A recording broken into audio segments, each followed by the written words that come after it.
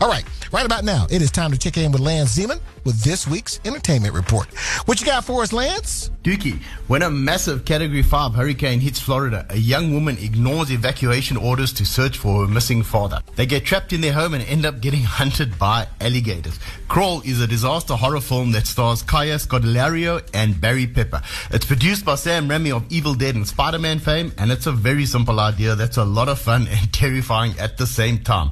It's guaranteed to make you drop the F-bomb a couple of times in the movie house. Crawl is my movie pick this week. Jennifer Lopez is set to star in and produce The Godmother. It's based on a true story, and J-Lo will portray Griselda Blanco, the Colombian drug lord who outsmarted and out-hustled the men around her to become one of the world's biggest drug lords. She was worth an estimated $2 billion when she was murdered back in 2012, and apparently Miss Lopez is also considering this project for her directing debut. Not bad for a fly girl from the block.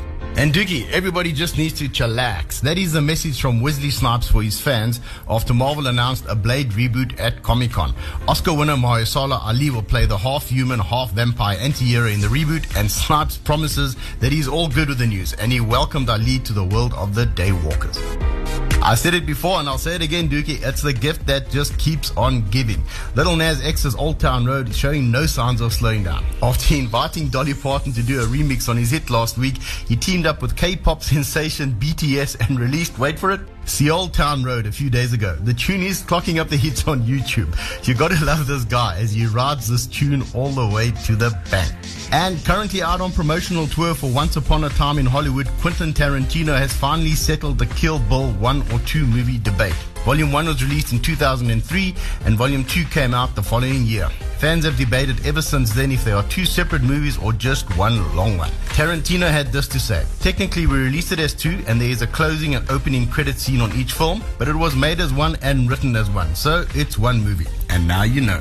And Dookie, if you think you're a little obsessed with sneakers, then you have to check out the collector who just shelled out almost $1 million for 99 pairs of the world's rarest tackies.